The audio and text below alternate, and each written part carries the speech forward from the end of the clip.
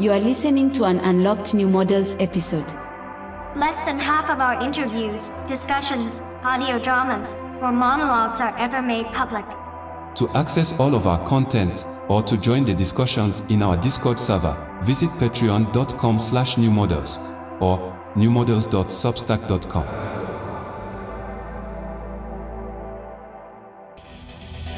You're now listening to New Models.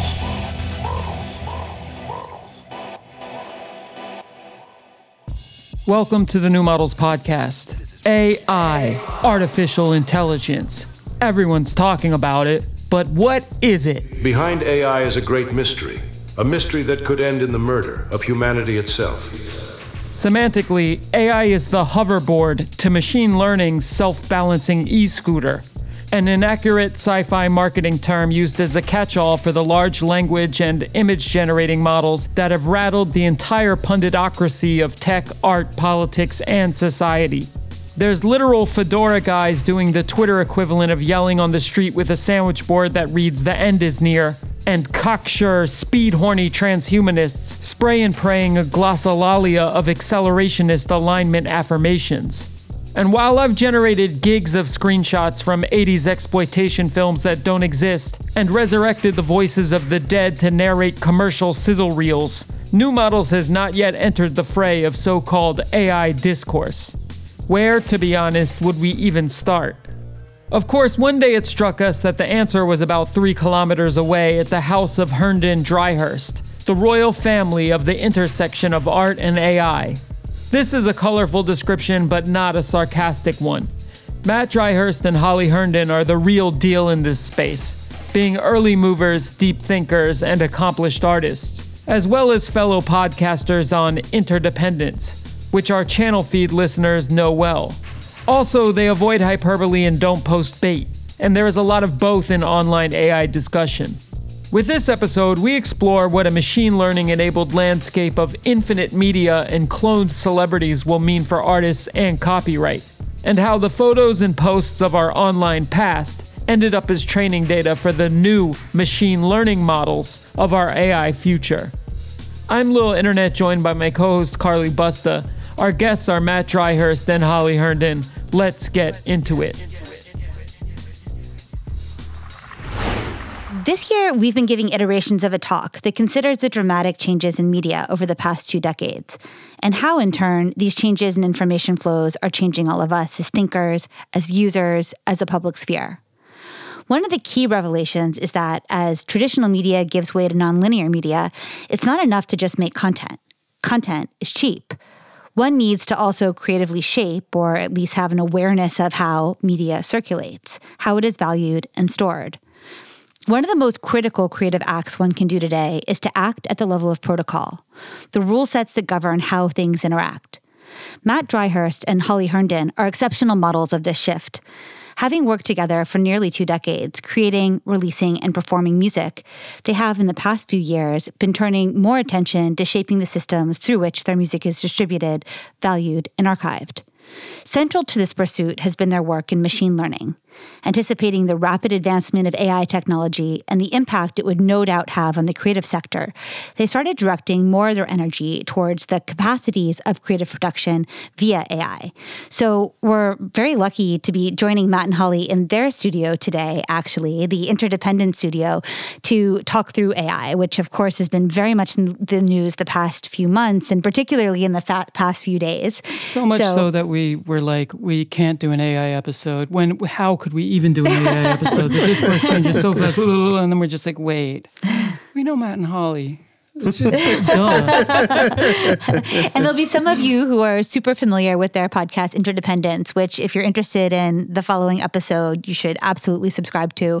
But maybe there's some people who aren't totally aware. So we're really lucky that Matt and Holly are giving us their time this afternoon to talk to us and talk us through some of the big changes that have happened in AI, particularly as it regards creative production. So Matt and Holly, welcome to New Models in your studio.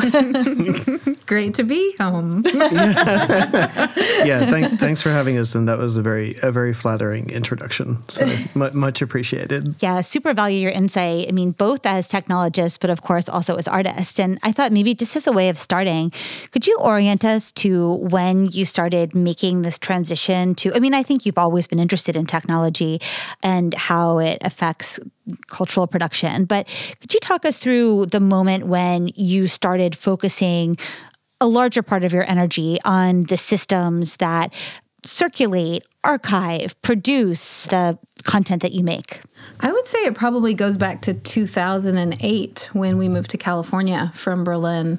So, a lot of people think about Silicon Valley as this kind of monolith, but there's many different kind of technology crews there. And we were part of a very kind of DIY, I guess, scene. And that was really empowering to me, as I didn't grow up like that. So I was a little bit intimidated to approach technology in general. And so being in that kind of DIY nurturing environment was when I started to feel really comfortable, just kind of like creating my own Max patches and hacking around on things. So I would say that was probably the biggest shift. That's true. And it's also kind of strange that we met each other through noise music, so like strange music. And it's funny because there's actually the noise tradition was how much distinction can you create with what you're doing based on oftentimes kind of hacking the tools, right? So you're like, I have this no input mixer. I'm going to introduce a spoon into this signal chain. Oh my gosh. And so like, I think triggering. But I think noise music is kind of underrated in that sense because it is very material in that sense, right? It's like treating sound as material, but it's also like you roll up and then there's like 20 people and they're all kind of making noise. But everyone in the audience is performing. So that's exactly. So it's very DIY. It's very kind of communal in the sense. And like the big breakthrough for me was the early 2010s. It became quite clear that there's this kind of gray area between the platforms that are facilitating work and the work itself. And that a lot of it was kind of process hacking, right? Of like making sure the photograph of your exhibition looks really good on Contemporary Art Daily was this way of like hacking the feed. And so the big observation was that, okay, if the platforms that we're using have such a clear aesthetic outcome in terms of the work that's being made, right? Like Spotify wants you to make a certain kind of music. YouTube wants you to make a certain kind of video and make a certain kind of facial expression. Then it only follows that you would start looking at the protocol or platform level in terms of making artistic gestures, right? Like what if you then created a different protocol through which to distribute work that would naturally have its own aesthetic outcomes and could even be considered an aesthetic gesture unto itself. Definitely. Right? And so I don't see such a clear distinction between people who go to art school and like produce a painting or something, and let's say a person like Rivers Have Wings, who most people don't know, whose aesthetic choices led to most AI image aesthetics that people see today, right? She's someone who produced a model with very biased, opinionated perspectives on what the outputs would look like, and perhaps my interpretation of that as art is atypical, but I would stand by it. One area where this became clear first was at the platform level, and that's where Matt and I were working on this album that we ended up calling Platform, because we were thinking about how much platforms shape the work and how little agency artists have within that. So that's when we started kind of being really obsessed with data sovereignty and all these kind of issues that are still really important and prescient in the machine learning conversation. Those were the early seeds back in 2015. So, there's always like a couple years that lead up to an album. Right. So already I'm guessing 2010, 11, 12, you're seeing what's happening on social media. You're watching labels fold. You're watching artists' royalties dry up. And you're thinking, all right, if we're not building new pathways, new channels, then what is this content worth anyway? Like we won't be able to facilitate it. It will be a very, very local pursuit because it won't be able to be broadcast and we won't be able to live off it. Definitely. And we're also starting to see a kind of flattening of aesthetics. Matt was talking about our early noise days. We start seeing scenes like that morphing themselves into a kind of pop logic because that's the logic of the internet or of Instagram. Right. So we start to see this kind of like homogenization of output in a way as well. I mean, Holly's classic line is the laptop is the most intimate instrument because you check your bank account while you're making a piece of art on there, and that all kind of feeds into Well, the you same. have to rewind back to that time. I mean, I remember being in school and I tried to get an instrument locker and they were like, what's your instrument? And I was like, it's a laptop. And they were like, that doesn't count. And like, we've come so far. Like now it's really normal to see people with a laptop on stage. But at the time it was like, ugh, why do you have a laptop on stage? Like you're just checking your email or whatever. But the point is, the interesting part is that it's not so clear anymore. Like the first person, for example, to make playlisting a thing is like an old friend of mine who has no understanding of art in the way we might have. But he had a pretty profound impact on art, right? Because he was like, oh yeah, it's kind of like a tape, like teenagers trade tapes and like playlists get way more engagement. And it's like, yeah, that changed music forever. Yeah. We should have artists thinking at that level because clearly it has a big impact on art and music. So I think over time that perspective will not be controversial. And then it brings up other questions of like, well, what does it mean to go to an art school when you're not learning how to manipulate these things? We've been quite fortunate in a way, also just like dogged in trying to teach ourselves how to intervene in these processes because it's really complicated and oftentimes it doesn't feel like making art. But it is. I mean, I have this question that I now ask when I give a lecture, which is we just spend 10 minutes in the beginning giving definitions of art and trying to find some kind of common understanding. We were speaking with Corey Archangel. His practice, of course, utilizes digital systems, always has since the 90s. And he just emphasizes, well, art has always been the network of relations around the piece of content, right? 100%. The piece of content on its own, it's a kind of personal expression. There may be great intentions for what it is, but it only becomes big A art when it exists within a network of relations, right? That's how it has meaning. That's how it has value. That's how it travels through time. It's archived according to those properties. And so what's so exciting to me about your practice and spawning, which we'll of course talk about in a second, is that it's thinking intensely about these network of relations and how, say, older frameworks like copyright correspond to a time when you could only lock your cello in a music locker, not your laptop, right? Like a time when things were just designated differently, right? And I think that if you're not thinking about this network of relations, then you're not really thinking about art. It might not be a popular opinion, I understand that, but if you're not caring for the network of relations and you're not influencing them or aware of how they're influencing your content, then you're not truly making art. You're making totally one agree. component of it. And we're about to learn that, right? Because yes, we're soon going to be at the point where you can automate infinite media in a particular style or likeness, right? And we actually wrote an essay on this, infinite images and the latent camera. It's a very long title, but basically making the same point. It's kind of like when you can do that, what is the scarce thing? The scarce thing is all the context and the intent around it, right? So it's like, who cares if you can make 1 million images a day in the style of artist X? You care what artist X has to say. Right. And that's the scarcity. Like the scarcity is this actually coming from someone and it's not just this kind of superficial mimicry. And it's the same with the art world. It is controversial, right? Because the spirit of the platform age, a lot of it was this anti-elitist, breaking down barriers, no gatekeepers. Yeah. Everyone can be an artist. Everyone can post online. Everyone can publish. And I was like, look, that's great. And the truth of the matter is, capital AR is a network cartel. Exactly, for better or worse. For better or worse, of people who have all made a shared commitment to a particular kind of pursuit or competing pursuits. And that's what distinguishes it, which isn't to say that anyone creating anything anywhere can't produce something beautiful and incredible. But that when you talk about capital A art, that's what you're talking about. You're talking about a network. Exactly. That consensually determines a conversation.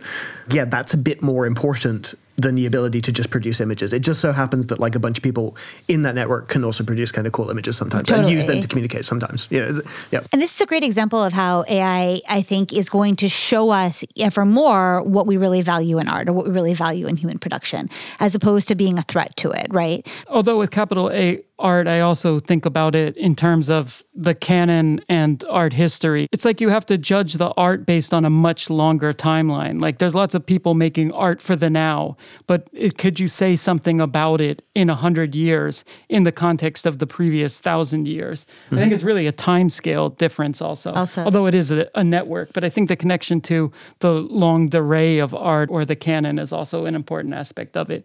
But that's just definition art stuff conversation. But before we get into some of the more philosophical questions, could we get like a overview for people who are unfamiliar of spawning? Because so with this background, with this 10, 15 years thinking about systems of art making and this network of relations around content, sometime in the mid-teens, y'all started this project called Spawning and then produced Holly Plus, which is, I guess, a product of Spawning, or maybe you can verify what the relation is between those two entities. So can you give us some background about what you were trying to solve with it or explore with it? Yeah, I mean, it's kind of a lot to unpack. I mean, we started experimenting with machine learning in 2016. We were going into a new album cycle. So we put together an ensemble and we created an AI baby named Spawn using training data that was either generated by us, so my voice, or by people that could consent. And then during COVID lockdown is when we started working on Holly Plus. So we've been working on voice modeling for years, and we finally got to a point where we could have like a really beautiful naturalistic version. And we presented that at TED in 2022, and that was really fun. And an artist named Fur performed as me through my voice live. Looked just like you, same height, same age. Not quite, but sounded just like me, and did a duet with his own beautiful voice and my whatever voice. And so Holly Plus was a kind of thought experiment in a way where like, okay, this is the IP that we own. We feel comfortable experimenting with it. What would it mean if we made that voice available for other people to use? What kind of economic models could be built around that? What kind of like sharing systems? So we did actually implement some of the experiments that we wanted to do. And that was what was so great about some of the crypto tools. You know, when you say crypto, people often think like, oh, scam, this, that, and the other. And it's so hard to be like, well, there's actually all these building blocks also that would cost like hundreds of thousands of dollars if you were kind of starting from scratch or trying to hire a team to build these things out. So we started experimenting with shared economic models around that, did a sale, like an NFT sale of different artists who created works with my voice, and then we profit shared with that. And then, we're all aware of like how far the discourse can go. And Matt and I have been really deep in the ML discourse for many years. And we got to a point where we're like, okay, do we want to see certain things be built? Or do we want to continue like kind of old man shaking fist at the sky? Right. And so we came to the conclusion that we need to actually have a more kind of concrete organization in order to do that. And so I'll let Matt talk about spawning more. Yeah, exactly. I mean, the first choice you have to make when you're training a machine learning model, literally step one, is what data do I use? Mm-hmm. So the first time we ever did it, we're like, oh, that's going to be a big deal. Because we could either use our data or we could use Michael Jackson's data. And like, oh, if we use Michael Jackson's data and then we put out that record or we make this piece of art, you kind of see where that's going to go, right? So like, I'm of the position that these ML tools are going to represent a new internet, a new economy around that internet, as profound as the one we've seen. So consent is a pretty big part of that, right? That first choice of saying, do you use data you're allowed to use or that people want you to use that can maybe be mutually beneficial to you and the person it's coming from? Or do you just take the data is a pretty fundamental question. And so, it's not an entirely new question, right? It's that's what the internet was built on. Totally. Yeah, exactly. Here we go again. So you've got an opportunity. And so the high level framing with spawning is it's like we're building a consent layer for AI. The idea is that just like Holly Plus, just like the stuff we did on Proto with Spawn initially, where, we were doing like hundreds of people in a room, group singing, call and response training neural networks in 2018 or whatever. And the whole idea was like, hey, you should understand you're contributing to this. This could either be an incredibly beautiful collective accomplishment that everyone feels good about and feels positive about contributing to, or it could be extractive. Extractive. It could be an insane concentration of power. Yeah. It was also important to show that in order to create a training set, you need human physical activity. It's a performance in and of itself. And that seems like a really obvious point, but people often just, remove that human performance from the creation of the training set and see it as this kind of like alien other. And so we're really trying to hammer home this is coming from somewhere, from a human input. Well, exactly. It's like all media now, anything that can be recorded is training data. And it has been for some time. On the back end somewhere, right, there are profiles of you that exist somewhere where all the media you've produced has produced this kind of profile that you don't know exists. And you even have a tool, actually, that you built where you could check what is part of the training set. Would you just mention a word about that? Exactly. So the first thing I should qualify is like spawning is a term we came up with And spawning basically means creating media from a training corpus of data, which is useful in distinguishing it from, let's say, sampling or collage or any of the analogies that we would use that I would argue are completely insufficient in this context because it's just a different deal. We've been working with text-to-image systems for a long time. When that conversation started to crest, we're like, okay, well, here's an opportunity to actually educate people on how this works. So we put together with the rest of the spawning team haveibeentrained.com, which is like a pun on have I been pwned, where you can go and see whether let's say your face or your artwork are part of the most popular training set that has gone into training these large image models. And then just things kind of snowball from there because we're like, okay, there's been a lot of demand, there's a lot of press interest in it. What if then, because we want to build this consent thing, what if when you find your work on there, we make a really easy way to be like, hey, this is my work. And give you a choice to say, okay, do I want my work involved in this model or do I not? And so we built some tools to do that. That campaign was super successful. To date, we've opted out 80 million images. Actually, by the end of this month, we'll be at 1 billion. And so then the next step was being like, okay, well, what if we just told the companies training these models, we have all these people who said they don't want their work involved. Will you just omit their work? And then Stability, who are behind Stable Diffusion, which is one of the most popular ones, was like, yeah, sure. So talking about copyright and all these strange legal things, and don't get me wrong, there are strong arguments for copyright in some cases. It just kind of like how sampling is not really sufficient. It doesn't really cover the scale of this problem. And so we're like, okay, well, why don't we just try and build a more kind of pragmatic AI native IP standard here? Yeah, and so things have just kind of snowballed from there, where it's like you start from one simple idea with the basic guiding star of like consent is a good idea in these contexts, and then you just keep building. And now the organization has an insanely robust API. The team in general has been doing remarkable work. Just to give some background, the models Stable Diffusion or ChatGPT, they're trained on these massive, massive data sets scraped from the internet. I mean, there's a part of each of us in these models ultimately. Like there's a tiny fraction of ChatGPT that is your language, right? The first question, just to offer some more background, is obviously these data sets, they were initiated far before, I believe, anyone imagined ChatGPT or Stable Diffusion existing. What was the motivation to begin scraping these extremely large data sets? Or was it all a machine learning conspiracy all along? Yeah, it's a good point. I mean, we've stumbled into a few culture wars in our time. The cultural war around data IP in this thing is really complicated. I think there's kind of a fatalism where some people are like, capitalism, man, companies will just take and take and take and they don't care. And I'm like, that might bear out to be true. Let's hope not. But in actual cases, the really fuzzy line in the ML community is between research and product. If you want to test if a really large image model is going to work, you need to scrape a bunch of data to see if it works. If you want to test if a really large language model, as GPTs are, is going to work, you need to scrape a ton of data to see if they're going to work. In many jurisdictions, for example, at research level, it's perfectly legal to scrape a ton of data for research purposes. But what was the research in the beginning? Like, what was the motivation without knowing that these models were going to exist? To test if these kind of transformer neural network architectures were going to produce So it was a machine learning conspiracy from the beginning. Oh yeah, 100%. I mean, okay. So 10 years ago, they were already thinking about this and planning this. 15 years ago. Well, it's tricky. I mean, basically like a bit of a prehistory, right? Neural network systems have existed for a really long time, right? It's been an idea that what if we built a machine-like computational architecture that mimics the brain? It can store memory, it can infer. Medieval fantasy. Exactly. Yeah. It can infer things from data, so on and so forth. There have been breakthroughs in the past 15, 20 years in terms of just making those processes way more efficient. That's also coupled with breakthroughs in making them way more powerful. So using a lot of compute basically to get better results. There's a huge debate here, and there will be naysayers who are like, it's just the same shit, you're just throwing more compute at it.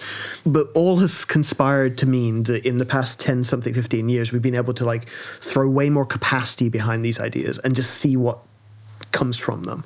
Maybe we can get something that approaches a general intelligence, not meaning something that is equivalent to a human, but something that can perform equivalently to a human in terms of writing an essay or producing a Wikipedia page or something like that, right? Or a film. Well, yeah, exactly. So there's this really chicken and egg problem there. It's like you needed the data to be able to start, I think it's worth mentioning that a lot of these really large training sets come out of academic communities, and so they also have different legal frameworks. Right. So if you're a nonprofit academic research institute, then you can use people's data for free online in a way that a commercial for-profit company can't. However, the for-profit companies are also using the models and the research from the university. So it becomes this kind of incestuous. The term data washing is used by some people, right? Where it's like... Hence the OpenAI bait and switch. It's just... But as I said, I definitely take an optimistic view of things in a sense that whatever path comes, I would argue fundamentally, we just need consenting data. Yeah. The cart came before the horse, whatever. It's an unfortunate byproduct of research turning into the future of the economy overnight. I know for a fact, having spoken to some of these research scientists, they knew things were going to be good, but they didn't know they were going to be that good. You know what I mean? But also this is a problem with the way that the internet was designed from the beginning. Because, everything that we put on Instagram belongs to Instagram or whatever. So it's like we already had given up our rights to all of the media that we're putting online. And had that been approached in a different way from the beginning, we had our own kind of self-hosting and all of these kind of things. And then that would have kind of set us up to approach this huge shift in where the internet's going in the right way from the beginning. This is actually the second part of my question. One thing that stuck out to me that was really, as a result of noticing this, I started being suspicious to many more phenomenon, but Creative Commons, copyleft, these progressive lefty approaches to copywriting or not copywriting to allow shared attribution or people to sample or use your work. I mean, a lot of the images marked Creative Commons ended up being in these data sets that are just used by these extremely large and powerful corporations that are going to, without putting a negative or positive spin on it, disrupt society and work significantly for the benefit of corporations in the end to one degree. Something that within one scope seemed progressive, within a higher scope actually served something that the people advocating for it would be actually really strongly against. And so maybe this is why you're working on this opt-out system, is because copyright seems not adequate for this era. And I think you're right. I mean, I think bringing up Creative Commons, right? I wrote a piece for Art Review, but an aspect of it was the revenge of free media, right? Where you're like, Creative Commons, to their credit, were attempting to build an IP standard native to the way in which people were using data at the time, right? It was very well intentioned, but then AI arrives. In retrospect, it would be easy to attribute malice. It's really just there's a phase shift in everything. And the situation we're at right now is being like, no, we need, let's say, common sense IP to deal with this new reality. And to your point, we need new vernacular. That's why we came up with spawning. This is not sampling, because the false binary in, let's say, a sampling discourse or a file sharing discourse, people love to bring up Napster or whatever, right? The false binary doesn't really help, because you're like, free information, this kind of progressive ideal from the turn of the century of being like, who has an original idea anyway, man? This kind of thing. It's like, cool, you're just feeding the most powerful companies, period. But... Well, it's like with any culture war. I mean, both sides are kind of flawed. Like also this really punitive DRM side is also serving Disney and, and the people with the biggest legal teams above everyone else. Exactly. So you can't just transpose these 20th century industrial questions over to this very 21st century kind of IP conundrum. It just doesn't work. And it's funny also how some things subvert, right? So it's like you see now with Fire we've walked into, with Stable Diffusion and data attribution, it's like the progressive side now there, in some cases, is arguing for more punitive DRM than anyone argued during file sharing. Where they're like, we're going to destroy our image so that a bot can never read it. And you're like, well, that's pretty, I mean, my personal position is as an individual artist, you should be able to make whatever choice you want. So go to town. But I'm not sure we want an internet full of destroyed images. I mean, it sounds like, we're back at CE10, right? Or something, and it's like anachronism is returned. Yeah, totally. But you just see this pendulum swing where it's like the most progressive position before was like freedom of information. Now the progressive position, if you were to believe some corners online, is like copyright doesn't go far enough. And you're like, well, no, in actuality, there's a more harmonious solution to this, which is just when you're dealing with data in a machine learning environment, you may actually have more options for consent than you ever had before. It's not just, don't use my picture or do use my picture. What we're thinking about with spawning is it's like, no, feel free to use these ones, but don't use these. Or feel free to be me, but not in a porn scene. Right. Exactly. So this, Or only in this kind of porn scene. and that's exactly the point. If you get out of that false binary or the false dilemma of the 20th century industrial conundrum, you're like, no, actually, you can do way cooler shit here and still respect people. And so that's ultimately the goal here, is like IP should be something that's far more specific to the individual, and it's all very possible. And I love the way you frame spawning. I mean, spawning's MO is creating rails for consent, centering the artist. So the artist is the person who is managing them, which is a huge shift, and actually one that's a hugely positive development from the 20th century, where artists were much lower on the food chain of where their music was able to be reproduced and how they got their royalties. I mean, a question I kind of want to ask is, you've been thinking for the past 10 years longer about these questions of consent and about questions of machine learning. And in the past few weeks especially, we've seen so many Twitter bait type conversations about the dangers of AI. And there are a lot of things to be concerned about in terms of like Neuralink or like runaway autonomous systems. But maybe AI with access to the market. AI with access to the market. Sure, yeah. But I wonder for you, if you were to write guidelines, I mean, as you are writing for the culture sector, what are some of the key items that you're looking to in terms of aggregation of power, or you're actually nervous about or actually really hopeful about when it comes to setting guidelines for AI in the culture sector right now? Oh, God, that's a really big question. It's interesting to frame this around specifically artists, because I think artists are simply the kind of canary in the coal mine because they're really precious about their the data that they put out there. But I think it applies to everyone. Like, your new social profile in these systems will be kind of like your Instagram profile that you'll want to have some control over. So what it boils down to is that people have agency in how they are represented in this new latent space. Mm-hmm. At the moment, the only control one has is how many images of you are tagged online. Mm. And that's not something that the average user is going to be able to control with the current tools. But I think where people will want to go is that you're able to shape what your profile is. And maybe it's not what you look like in real life. Maybe it's some sort of avatar of yourself, but that you have some kind of control and agency in how you appear in these systems. Right. And how your work appears. Right. I mean, we all know how frustrating it is to have the Google profile of you, which you can't really alter. Even if you write responses back, you end up with photographs that aren't you, or like embarrassing images. And having some kind of control over that is definitely a relief. We're actually going to be publishing an essay soon that's called Embeddings as New Social Profiles. And the idea there is your embedding is basically a clustered group of data that represents a concept of you in a machine learning model.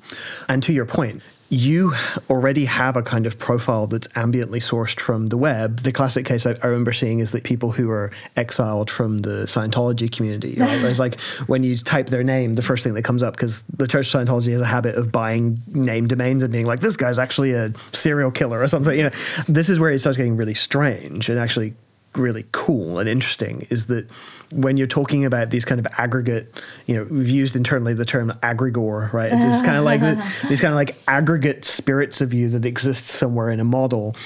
The idea ultimately is that, yes, absolutely, you should be able to have some control over what that is. And what I enjoy about the Holly Plus project, for example, one of the things we haven't done is given Holly Plus like a fixed visual identity, because it's like, well, if you were to exist in this disembodied representative form, why should you be the same as your corporeal being, right? Like, there's a lot there. And I think that's where understanding these things in the frame of, let's say, 20th century or early 21st century industrial practice might differ from where 21st century industry is going to go.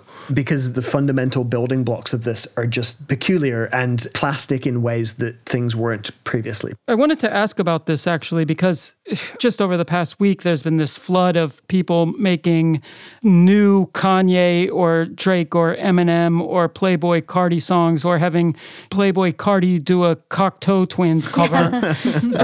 And really what we're seeing is celebrity musicians becoming intellectual property characters in the way like Spider-Man or Batman would be intellectual property. It can be a different actor playing Batman, but Dark Horse still owns Batman, or Marvel still owns Spider-Man.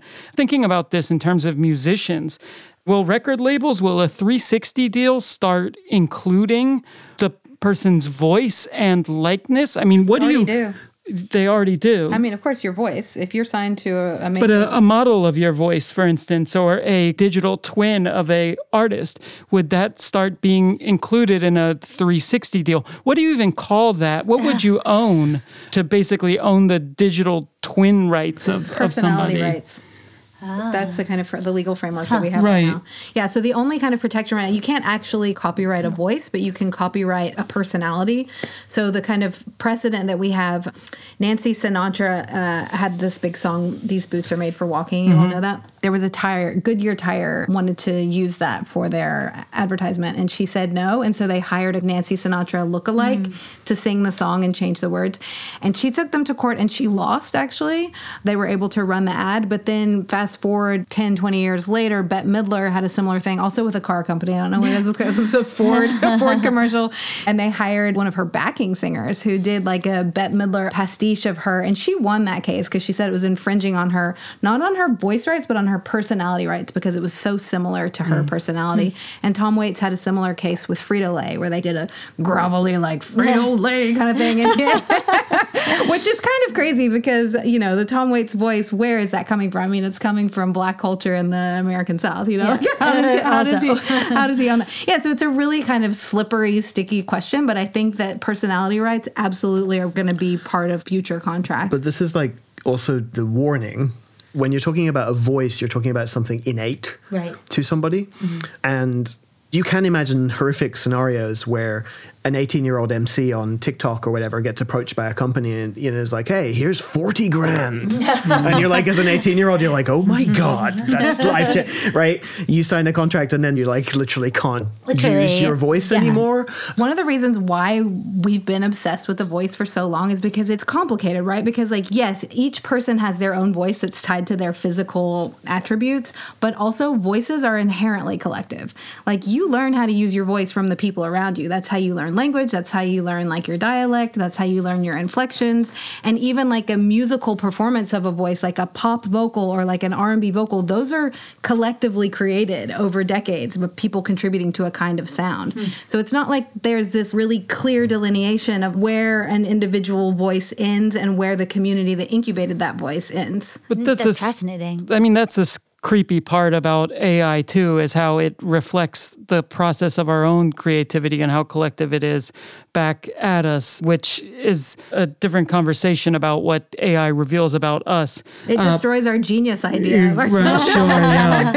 But when it comes to this personality or characters, jurisdictionally, it'll be different depending on the country. I mean, in the United States, when you have things with jury trials, I mean, I guess that's why these different examples of these cases panned out in different ways. Or you think of the Blurred Lines court case, which Pharrell and Robin Thicke lost, but it was an utterly absurd decision. Pharrell and Robin Thicke did a song called Blurred Lines, and the estate of Marvin Gaye sued them because just vibes-wise, it sounded similar to a Marvin Gaye Usually you have song. to have a melodic similarity. Right. So that's been like precedent, is that there's like enough notes in the melody that are similar to what you're doing that it's kind of infringing. But with this, it was the bass line and the rhythm section were similar enough in vibe, which is like a really far stretch. But it's also, I mean, copyright is barely a 20th century conception. It's kind of like older than that, right? Like, we just kind of run out of analogies. Right. Artist control is the only way to even solve this problem.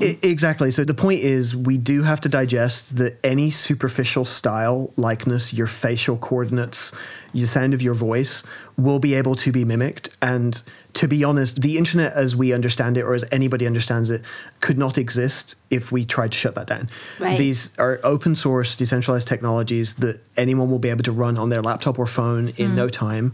A few things that need to be built. One, we need some kind of verification system, which was part of the idea behind Holly Plus, where you can tell, okay, here's a song with Holly's voice. Did this come from her? That's going to be built. That's actually one of the easier things. The second part is asking that maybe the more interesting question, which I think goes to like exactly what you were saying at the beginning, Carly, with what art is saying, well, what does it mean when the world is infinite media with these characters, the Drake cinematic universe, imagine a scenario in 10 years, this stuff runs like water. You will not be able to avoid derivative works. They will be everywhere. I could write a piece of software right now to produce infinite Drake songs over the next week. Who cares? At that point, what I imagine we will cluster around is 1, the intent of the artist, 2, the taste of the artist, right? We're going to care what song Drake likes that was made in Drake style, what Drake fake Drake likes. So it's going to be all of those kind of social bonds that get to determine intersubjectively what the art is, where the action is. And that's actually what we're building for. Because the point is, if you want to try and shut everything down, I think it's impossible. Particularly also, this is a global theater. In China and in India, they have a very, very different relationship to copyright and intellectual property. When you're talking about data rights, this is now an international arms race. The second one country says, no, you're not allowed to do this, Montenegro is going to emerge and say, hey, come here, train on whatever you want, right? So it's far more interesting to instead say, look, we're probably all going to have to lean into this. What's the best possible outcome? The best possible outcome, as Julian mentioned, is give the artists themselves self-determination over their digital twin. And I would argue, to go even further, I wouldn't be surprised in the next 10 years we will see like a digital human bill of rights. There's been a lot of conversations like, can we give AI rights? It's like, we can leave that one for now. That's a bit silly. I feel it's interesting conceptually, but it's a bit silly for now. No, can we give our digital twins rights? Right. And in some cases, for example, GDPR touches on this a little bit, right? There's been this global consensus that you can't train a model or include biometrics or medical records. But it's like, let's take it a step further and be like, no. Our literal selves, this aggregate concept of us that we've contributed to, that can now be spawned and animated in all these different contexts, is a real thing, and it's actually me. And I think that's what we were trying to get at with Holly Plus, is like, no, this is me. It may mutate and be strange and have different permission systems, but it's me. And actually, I think really progressive policy would take that really seriously. I mean, it's all very strange, but that gets us closer to understanding how to make this work out for everybody. We're in like a weird limbo stage where people are just getting used to these concepts. And it's like, no, this is real for the rest of time. I mean, right? What I love about your framing, and Holly, you were just quoted in the New York Times this week. There was a piece of journalism by Joe Coscarelli, I think that's how you say his name, reflecting on this Drake and Weekend phenomenon, where you say, as a society, we have to ask, do we care what Drake really feels? Or is it enough to just hear a superficially intelligent rendering? And then you go on to talk about how, well, some people will, and some people will really value that fan intimacy, as they always have. And other people just want to listen to a song on Spotify in the style of Drake because they generally like the vibe of Drake, and that's enough for them. And then you go further on to talk about identity play and how, as an artist, it maybe is very interesting to be able to put on a Drake hat for a few bars, be Drake for a few bars. And one thing that's so cool about Spawning and your relationship to these expanded copyright guidelines is that all of these can mutually exist. All of these will mutually exist. And it's not to moralize any of them or to say we can't have people. I think you said a friend of yours uses the term cultural fracking. That's Jay Springett. Jay Springett. Yeah, great term. And then you make a comparison between cultural fracking, which would be like, I want to make a bunch of tracks using the voice of Diana Ross because people love Diana Ross and it's nothing to do really with Diana Ross except for the sound of her voice, versus I, as Holly Herndon, want to throw in a few bars as Diana Ross because it conceptually makes sense for the song I'm making. And all of these are fine. We just need to have new guidelines for what it means to value the original material that it comes from, and attribution and storage and circulation and consent. But it's not about no, we must stop. But I mean, it seems like it's going to get super weird as soon as we start having these kinds of consent guidelines. I mean, I think because we're sitting here in Berlin, there's so much fetish stuff in the club scene.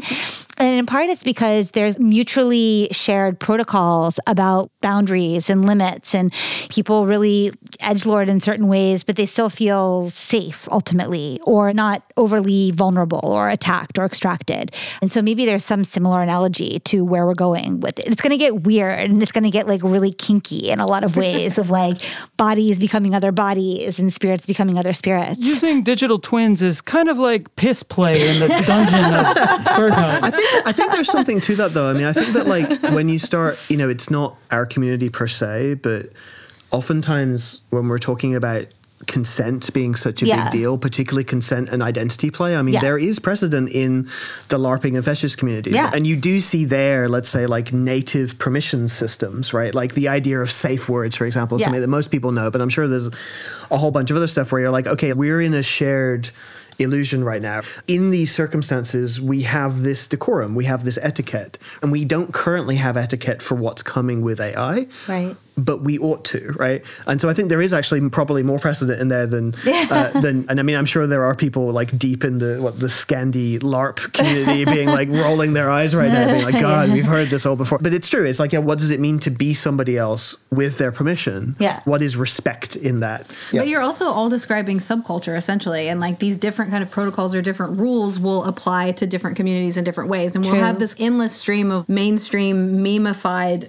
media content. I feel like in the last couple decades we've had this poptimist moment where it was like, okay, pop is best, or that's like the highest form of art, and maybe we're going back to pop is like a little bit more of this plug and play kind of memeified area, and then you have these kind of micro niche communities. I mean, I would like to see that personally. Maybe that's just my own and let's also be desire. real, right? Like we had a long chat with our mutual friend Trevor behind Lil Michaela, right, where we talked about the pop industry and specifically Michaela, which I think is relevant to this, right? Is also understanding that what most people consider to be a pop icon or an avatar is very different from the person.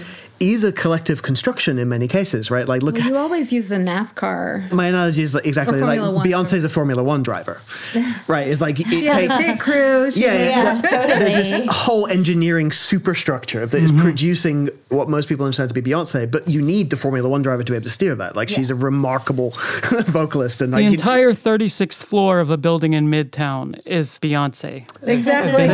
Which is as old as the music industry, right? So even when we talk about public figures in this way, inherently they are these kind of odd aggregor constructions. It just so happens that there's a real person behind all of it. Or even saying like, what is the difference fundamentally between prompting a text-to-image system to produce a piece of artwork for you, or a capital A gallery artist sending an email to a fabricator in China? Totally. The difference is the conversation it's part of, the intention behind it. As I said, I think there will, of course, be, I hope not too reactionary, a kind of plea for authenticity, where people are going to be like, no, I want to see you play the banjo. Like, are you touching that banjo? Right? Like, that will probably... Live shows probably will have new currency in this age, right? Like, 100%. actually want to see the person. And I wonder also then if auto-tuning will fall away because there'll be value in hearing the artist singing unmediated. I think you'll have an ML version of auto-tune that's trained on your voice, and so you'll be singing through your best self all the time. That is futuristic. Though with music, there's something I've noticed, and maybe I'm hallucinating it, but I've have this feeling that there's been a return of the song, like the song in its core essence, this sticky melody, or perhaps with the lyrics as well. I mean, I think of Nia Archives, who's this young woman who makes jungle, but you listen to the song, what the top line she sings, the hooks, and they're all great sticky songs. I also think about the recent explosion of Mexican regional corridos. Suddenly, a guy singing Mexican folk music is in the Billboard Global Top 100. And what's really interesting, these guys, they look like SoundCloud rappers, but it's just the guitar and maybe a horn section singing these ballads. And it does feel like there's still maybe something ineffable about this particular combination of a particular melody and its timbre. And my question is, do you think AI eventually will be able to actually crack what we consider the magic of a great song? Or do you actually believe there's still something ineffable or just too related to the nuances of the collective unconscious of humans? And AI just ends up being a tool to wrap it in a genre set, say. I mean, I think if we're looking at like a formula, yes, an AI could create like a quote unquote perfect pop song, but I don't think that's what creates the actual perfect pop song. Yeah. It's like what hits in the cultural moment. So reading the cultural landscape and understanding what sounds and what references, like a Lana Del Rey singing Melancholy about playing video games. I don't know if an AI would come. Maybe an AI would. Right. I tend to veer towards this idea of centaur AI.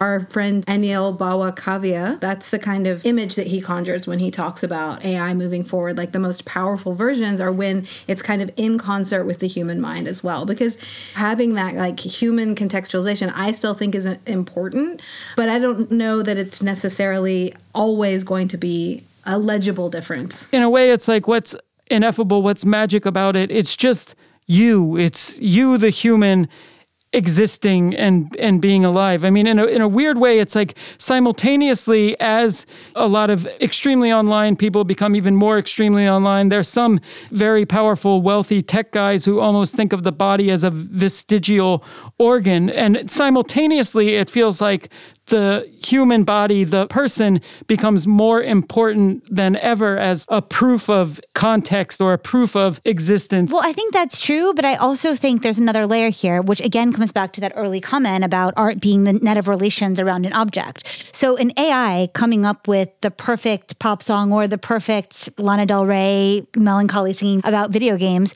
is humans hearing that, seeing the video and being like, that's that's it. Yeah, exactly. And it's the identification will always be with the human. Humans will still always be the arbiters.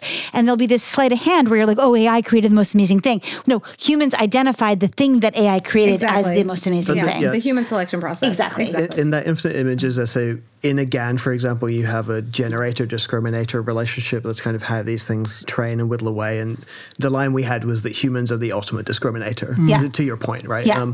I think it's almost inevitable that we will have machine learning systems that are capable of producing incredible songs that are indistinguishable. When you look at, for example, the way in which many people have been encouraged to game feeds to like process hack things, these bots will be better at doing that. They will be better at sentiment analysis to produce that song that they think is perfect for a particular circumstance. But then the question comes, does it matter? Exactly. Does it exactly? And the thing for me, like pop music is a promise that you are not listening alone. 100%. Fundamentally. 100%. It does not matter. You can produce, and a lot of people mistake this, and a lot of people, particularly in tech, mistake this. You've had this argument with so many machine learning scientists. This exact argument. Well, no, who are like, but you could make the perfect song for you, tailored to you. Nobody and your cares. history. Nobody You're cares. like, no, I want to share the song. And it's like, that works in the domain of nobody cares. Right. Art is fundamentally like subjective transfer of information or perspectives about things, and particularly between humans, about being a human in whatever context you're in. So we're about to be humans in a sea of infinite media. We have never experienced this before. We've tempted it. What do we know about that? We've experimented with it a little bit with Web 2. There's more media than any human could possibly consume in a lifetime posted to YouTube a day. So what do? We filter it. How do we filter it? We look to the algorithm filters a little bit, but then we end up looking to humans. And it defaults. So it's like, yes, there will be a scenario where probably it's kind of fun. No, it also turns a lot of people into Nazis. And also, and it turns a lot of people into replaceable bots. Right? So if you spent all your time trying to game an algorithm to produce a song to please some audience, like, no disrespect to chain smokers or whatever, but like, remember they had this great... full disrespect. But they had this amazing Billboard cover feature. I remember when I was working on Saga, actually reading this cover feature where they were transparent about it. They're like, we went to business school or whatever, like, we make music that you want to hear, and we have this analytics team, and we do all this, and it's like, like if you're doing that, you're setting yourself up to be replaced. Right. Because the sum total of your product here is just reading sentiment, trying to satisfy it to game these feeds. And it's like, all that these tools do is shift the baseline. Okay, now anyone can produce infinite media in any style with any voice. Cool, we can all do that now. Yeah. So the people who we cluster around are going to be people who have relatable perspectives, people who have a novel perspective. People who are super hot. That's true. Hot as Lindy. It's just always going to be like hot people, right? But that's what's interesting. That's how we determine culture. Otherwise, it's all just content. And maybe we will need bots. There's a sea of infinite media. Every pop song has been made.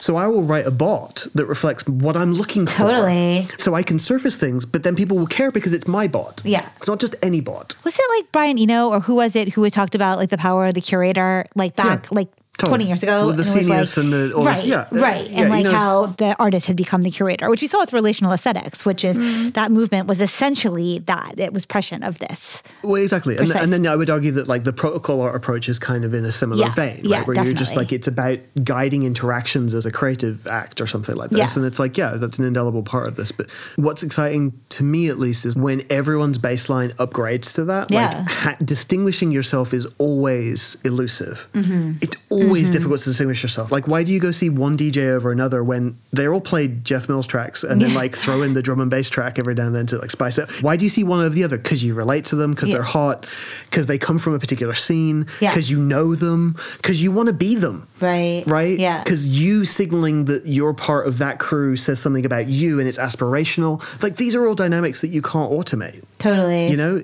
We've all been training ourselves since the rise of algorithmic social media on data sets, which reward us in certain ways, which shape our language in certain ways. I mean, I'm very impressed from a technical point of view about ChatGPT and Midjourney. Technically, it's an incredible feat. But I have to say, conceptually, that part doesn't feel like a shift to me. How would you characterize the big shift to come? What is the great weirding that's going to come out of this? Oh, it's a good... I first off agree with the point. I mean, in some ways, there's kind of parallels to the whole debate around NFTs, right? Where it was like, NFTs are introducing these kind of gambling speculation dynamics to visual art, and you're like, no, they're just surfacing them. And also called bluffs on a lot of the stories we tell ourselves about how, let's say, the art world works. This will do that with the internet. Nobody can be in denial now about how the internet works, about these mechanisms. Where the weirding comes is that Bucky Fuller has this, we view the future through the rearview window, right? We can only kind of understand new developments in the context of older ones. What is really difficult with this is that this suite of tools is a whole new space. It's very alien to how some things worked, but particularly to the stories we tell ourselves about how things work, right? Like, we don't have a very robust concept of infinity when it comes to media. We don't have a really robust concept of what it means to have a digital twin. And so I think the challenge in the moment is a lot of people, the conversation are like, well, how does this suite of tools change 20th century industry practices that we're familiar with, when I'm kind of more interested in, if you take these suite of tools as a prior, like, what does being an artist mean in that era? To the point of new vernacular, and I remember Julian brought this up a fair amount on the Discord, you need new terms. Yeah. Spawning identity play, we're throwing those out in the road because we're like, we've worked on those kind of work. I like the aggregor, because I think it kind of works. Love it. But I'm like, there should be probably 1,000 of them, because this is very, very different and new. And in 20 years' time, those words and whatever concepts, whatever embeddings, if you like to say, those represent, I think will be far more relatable to the 23-year-old than talking about, you know, vinyl records or something. Sampling. Right? It's an obligation almost to really figure out how the shit works and try and develop language and some kind of conceptual consistency around what it is, because that's what we have. Because let's be real, like, and I'm not trying to present this as an us versus them thing, but the machine learning engineers who are guiding the economy probably going forward, they understand these concepts very well. Yeah. So I think that's the great opportunity in some ways, is like, I've heard it characterized in other corners, like, this is the 21st century actually arriving. It took took until the 2020s for the 21st century to probably arrive. But just as an example of that, something as fundamental as an artistic aesthetic that's like recognizable, when you have the tools to be able to reproduce someone else's aesthetic in any media that you want, infinite pieces, you know, is that aesthetic valuable anymore? Or is that what we value in an art context? When you can remix different aesthetics and create new aesthetics or hybrid aesthetics so quickly, do we care that much about an individual's aesthetic? Or is it something else, a different role that the artist takes on? And that's like a huge difference from 20th century. Bring breakers, but make it witch house. Yeah, but like for everything. For everything. Yeah. No, exactly. Infinitely, like, what will that do? That's a huge shift. Maybe we don't care about aesthetics as much anymore. Yeah. But we kind of don't. I would push back about we don't care about aesthetics. I think what we understand aesthetics to be has changed. Sure, yeah. I think that, again, as we've also sort of leveled up, or the baseline has changed, I think also for aesthetics, what we consider to be aesthetics, what we're sensitive to, what we pay attention to, even subconsciously, has changed.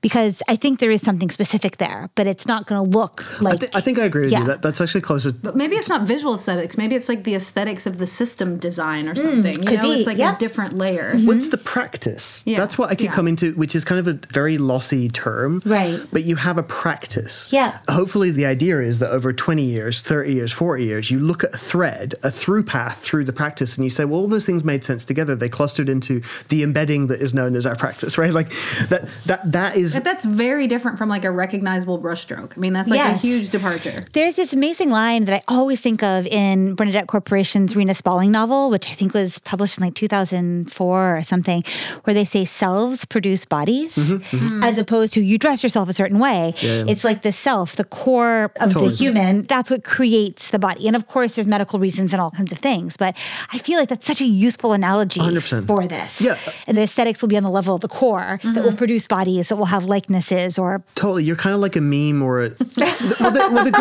greatest... Sounds like a great future. But you're kind of like...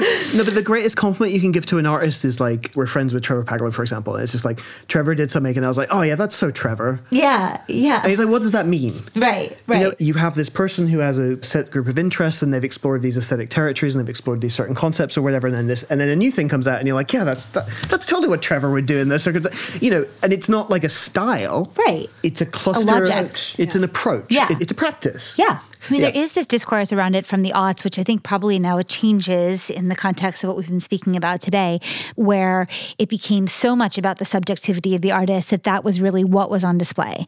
And people would come to your opening, like think of a Kippenberger or an Immendorf or Damien Hirst or something, right? You're coming because of the person, because of the personality and the world they generate around them. Of course, one then starts to have this very like neoliberal relationship to it. Like the artist is the subjectivity is the thing that has value, not the thing they create. So I wonder how that conversation is going to change given all that we've been speaking about today. Because I think it will. I think what you're saying is both right and also is part of a longer conversation. And I'll be interesting to see how those principles might shift in the coming year or two, Totally. let alone decade. Yeah. I mean, we're spending this year working on a bunch of exhibitions, which is kind of new for us. And the idea there is to be like, okay, like what's a way to display art in this? Yeah. Whatever this is. Music was always like a really too small of a container for our ideas. So it's exciting to try to see what it looks like as an exhibition. Right. Like, If it looks like anything. if it looks like anything. Yeah. I mean, it's entirely new territory for us, but it's super exciting because it felt like things were spilling over the records and you just couldn't shove them all in. When you say you're preparing exhibitions, do you mean, I know you've been creating these paintings or these visual murals, and of course there is a music practice and there is this technological practice. So I don't know if you want to give away too many spoilers, but what materially would an exhibition be for you? We're figuring that out. I mean, the core of the idea is we're building a very different kind of machine learning model. With a model, you can that can manifest in any medium. That's the kind of like weird thing about it is like it could be a scent, it could be like a dance, it could be like a sculpture or whatever, because it's just a model, a logic. Yeah, exactly. So we're trying to figure out how to best communicate. But the real balance in some cases is like, we follow the art world. A lot of our friends are in the art world. We've been lucky in the sense to find our way into it a little bit. But with that comes this weird expectation where you're like, oh no, now you're in the art world. So like put something on the wall or do whatever. And it's like, to start with where the conversation began, we take really seriously this idea of software art, of a protocol being art, of it manifesting certain opinionated effects, you know? And so thinking about exhibiting, we're trying to be true to that. And in not how, play into like what it's supposed to look like. Exactly. Yeah. Which is a total tension. And of course there will be visually stimulating things in there, but you kind of need, I mean, it can't be an empty, but like, you know, what the... Stay tuned. Yeah. Okay, well, Matt Dryhurst, Holly Herndon, thank you so much for this super fascinating conversation. Yes, thank you. We listen to every podcast, so you know. Where can people, where can people find out more about spawning and about whatever else you may have in the pipeline? Oh gosh, I'm kind of like in a baby zone lately. So I'm kind of in and out of social media, but I'm on Twitter, probably more active there than on Instagram. Yeah. Yeah, so Holly's at Holly Herndon. I'm at Matt with 1T Dryhurst. Matt Dryhurst, so not Matt with 1T Dryhurst. Yeah, and you can follow, it's spawning.ai for spawning. And then, it's interdependence.fm is the podcast. I'm on Twitter a lot. Holly jumps in and mic drops and then Excellent. And then plays with my baby. All right. Well, thank you very much. And we're really excited about what you have coming next. You're always an inspiration to us. So Thank you. that's really wonderful. And yeah, anytime. Thank you so much. ciao. Thanks. Thank you for listening to this episode of the New Models Podcast, and thank you, Matt and Holly, for joining us. To learn more about the artists' AI identity tools that Matt and Holly mentioned on the show, check out spawning.ai. You can also subscribe to their podcast, Interdependence, either via Patreon or channel.io. Meanwhile, we wish you all a happy and anarchic May Day if you celebrate it. May 1st, 2023 marks 5 years of the New Models Podcast, which first launched May 1st, 2018. Podcasts come and podcasts go, but New Models is forever. We're survivors, and we're grateful to all those who have been with us for half a decade and to those who recently joined us for the next half. We'll be fighting side by side in the war against the machines, but till then, see you next episode. This has been a New Models production. Music and mixing by Lil Internet. For more, visit patreon.com/newmodels or newmodels.substack.com.